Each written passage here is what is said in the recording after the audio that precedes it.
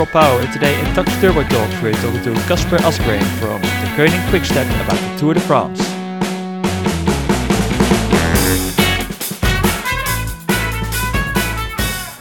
Alright, it's Tuesday the 16th of July, it's the first rest day in this year's Tour de France, and we've got a rider on the line who actually is making his debut in this year's Tour de France, and it's Casper Asgreen from the Koning Quickstep. Welcome, Casper. Thank you very much.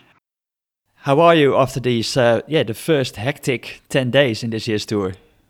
Yeah, it's been a hard first 10 days for us. We've had a lot of success with the yellow jerseys, stage wins, and so on. But it has also meant a lot of work on the front for us. So I think everybody has been looking forward to this rest day for a few days now. Like you said, a lot of time on the front as well, because it seems like this season we see you on the front everywhere. Obviously in the Cobalt Classics with that second place in Flanders, then the Tour of California, and now hours and hours on the front of the peloton. Yeah. I don't know. I must like it. Do the legs like it as well, or? Yeah. It's hard, but it's fun. It's fun racing and being part of the race and controlling how the race turns out is good fun, and I really enjoy that. And obviously, it's like we said, it is your first Tour de France. What has been the biggest shock for you, or biggest surprise? Biggest surprise. I don't think there's been any, to be honest. I have some great teammates and directors who have told me a lot of things in advance. And I think I've been well prepared. So I don't think there's been too many surprises. And maybe only the biggest shock was then that traffic island on the middle of the road. Yeah, okay. Fair point. How have you recovered from that? Obviously, you had a massive crash. You did a test for concussion-like symptoms. We're all good to go. How are you feeling now? Yeah, the first few days I had some stiffness around the muscles in the neck, but then that cleared up quite quickly, and then I had a little bit with my shoulder, but that has been improving the last few days. It took a bit longer, but the bike it's no issue. It's more off the bike if I do some strange movement to pick up my backpack or something. So but yeah, that's improving as well, and I feel like I'm almost fit for fight again. So today probably then a relaxed rest day for you, and don't do anything too special. You said you were looking forward to a nice coffee ride. Did you have a good coffee? Yeah, we went on this super nice ride with our bike sponsor Specialized. They launched a new e-road bike today. So they set up eight e-bikes for us to ride on our recovery day. So that was perfect, nice and easy to the cafe and back. Nice cruisy spin. Who's your roommate this Tour de France, actually? I'm with Yves Lampaert in the room. Yeah. Oh, there's some big engines in that room then. Yeah, sure. And what do you think about for the next coming days? Obviously, you're coming out of the rest day. Is it just getting started now, or? Yeah, of course. Now we're getting into the real mountains.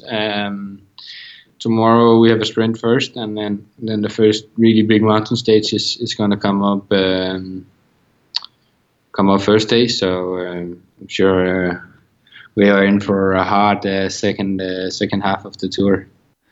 And did you guys discuss it within the team how you might want to defend yellow?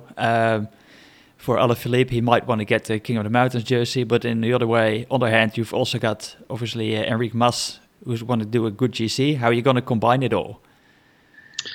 Well, I don't think it's ever been Julian's goal to do GC in this tour. So of course it's been a nice experience for him and for the whole team to have him in the yellow jersey here in the first half of the race. But I think in one of the next few days he'll probably lose some time, so he has a bit more freedom to go in the breakaways and chase some more stage wins. And then we'll try to do our best to help Enric in the GC. It's obviously the last time you helped Enric in the GC, he became second last year in Vuelta. Yeah. Let's hope we can keep that streak rolling.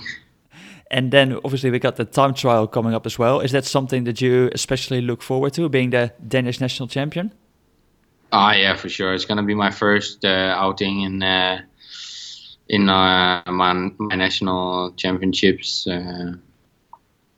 jersey. So I'm really looking forward to that, and in showing it off for the first time at the tour is something special. So I'm excited about that. Because you're becoming sort of like a time trial specialist. Obviously, last year already immediately in the team they became world champions. Did a great time trial in the Vuelta, and this year already twice in the Tour de Suisse that you were close. Is there a special love for you for the time trial? A special love. I always loved the time trials. I was European champion in the under 23s, and I've always performed well in the time trials. So it's always been a nice discipline that I really enjoy. And obviously in Switzerland it was pretty close between you and Yves Lampaert in the time trials. Are you guys already talking about it in the room to make a little side bet on who's going to do better on the time trial? No, I think if we can go like we did in Swiss, both of us, I think that's going to be the best. And I would be really happy for Yves if he can do a good time trial, and I'm sure he would be happy for me if I managed to do a good time trial. Is it for you an opportunity to go full gas, or do you have to hold back a little bit, obviously with the hard stages coming up as well? Yeah, that's always the issue here in a stage race like this. There's many objectives, and it's a hard race. So we have to see in the next few days how I feel and what the objectives of the team is gonna be. My main role here in the race is to support our leaders. So we'll see probably Thursday evening or Friday morning at the time trial what we're gonna do. Do you already have something planned if you make it to Paris? Already some plans to celebrate? No, not yet. We take it one day at a time, and but I'm sure there is someone in the team who's planned something nice. But for me as a rider, I focus on the race, and then I trust that somebody planned a nice party in Paris. And how do you sort of like relax in between the stages, like today on a rest day? Are there certain activities that you do, or? Yeah, I speak with the sponsors and journalists and go on a coffee ride. I'll probably go read a bit in my book, and of course, then we have our massages, and just try to do as little as possible, to be honest. And now everyone's probably curious what book that you're reading. I'm reading A Brief History of Time by Stephen Hawking at the moment. Oh, wow. That's really interesting. Yeah, it's a great book. Something completely different. Like we noticed, like the last couple of years, there's like a really talented generation of Danish cyclists coming up. Obviously with Mats Pedersen, with yourself, Alexander Kamp, Ekholm, Berg. What's the secret in Denmark at the moment? I don't know. We eat our oatmeal in the morning. I don't know. All Danish kids are on oatmeal. That must be it. Yeah, no, I think the Danish country teams, they're doing some great work developing young talents, and they have a really nice setup that prepares the riders really well for life as a professional cyclist. They do some good races. Most of the teams have existed for quite a few years now, so they have a good relationship with many of the race organizers, so they get good invites, and really I think that's the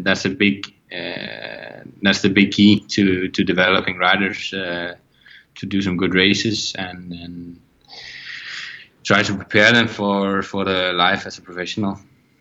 And then obviously, if they can then make steps like you did, going to like a big team as the Koenig Quick Step, then that would be massive. Yeah, of course. Joining the most winning team in the world is always a massive achievement, and it brings me great sense of pride what I've managed to do the last few years. I was about to say, it's not even 1.5 years that you're with Quickstep now. It's and to see what you've already achieved is quite amazing. Yeah, I can't really. Sometimes when I look back on it, it's been fast the last 1.5 years. So, but I try to take it in and enjoy it as much as possible. Yeah. All right. One more question for you, because we always have the Tux Turbo Talks fan question of the week. Yes. And this week is from a Jethro Nagel, and he wanted to know, what is a must-have to bring to every race? For me, that must be my coffee gear. I always bring my own beans, and I grind them with my little hand grinder every morning, and make my own fresh coffee. Do you want to plug the name of the coffee? At the moment, I'm drinking coffee from this roastery called Nordic Coffee House. So, and I'm really it's a bean from Ethiopia. I'm really happy with that one. That's really great. One of the best I had, I must say. All right, so that's next of the tour. Obviously, every morning you'll be grinding those beans and get yourself a nice cup of coffee. Exactly. All right. Thank you, Casper. We're going to let you off. Take some rest before the rest of the tour. Thanks heaps for your time. Really appreciate it. Of course. Pleasure. All right. And thank everyone for listening. Don't forget to subscribe, rate and review this podcast. Leave us a 5-star rating. This was Rob Bauer with Casper Asgreen from the Koenig Quick Step. Stay tuned for a new Tux Turbo Talks next week.